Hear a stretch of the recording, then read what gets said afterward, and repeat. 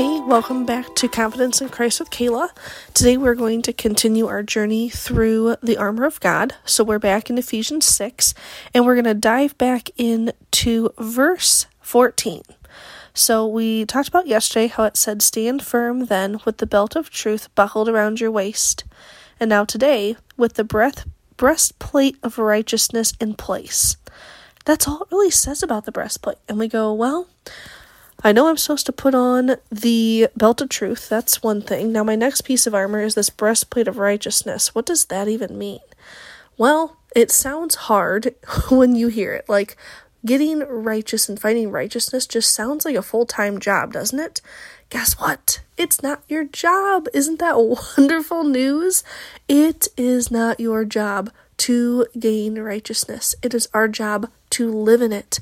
So the Holy Spirit, He takes up residence inside of us and gives us the power to do things that we can't normally do. And I love that it's His job to help us with the righteousness.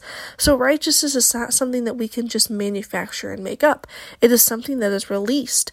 The Holy Spirit, once He's inside of you, He changes your core. He makes it so the way you feel in your heart it's going to come out in your actions, and you're going to carry out that righteousness in new ways, showing it.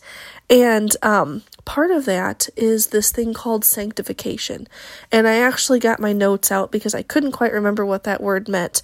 But sanctification is the process in which you are molded by the Holy Spirit into the image of Christ. Once again, not something that you need to do, but it's something that the Holy Spirit does within you. He chips away and He chisels and takes away everything that doesn't look like Jesus. And by doing that, He is making you righteous. Jesus takes that robe of righteousness and lays it on us and covers us up with it, so our sins are no longer showing, and all God sees when He looks at us is Jesus' righteousness. And that Holy Spirit is helping us do that.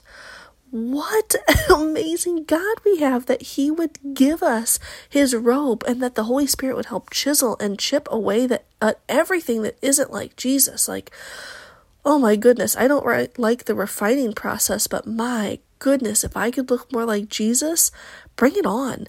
So today I hope that you can find confidence knowing that it's not your job to become more righteous. There's nothing you can do. You just have to rest and let that be released by the Holy Spirit. He is working inside of you, and He is doing beautiful things and getting rid of everything that doesn't look like Jesus. Just rest in Him and do what He asks. It's that simple.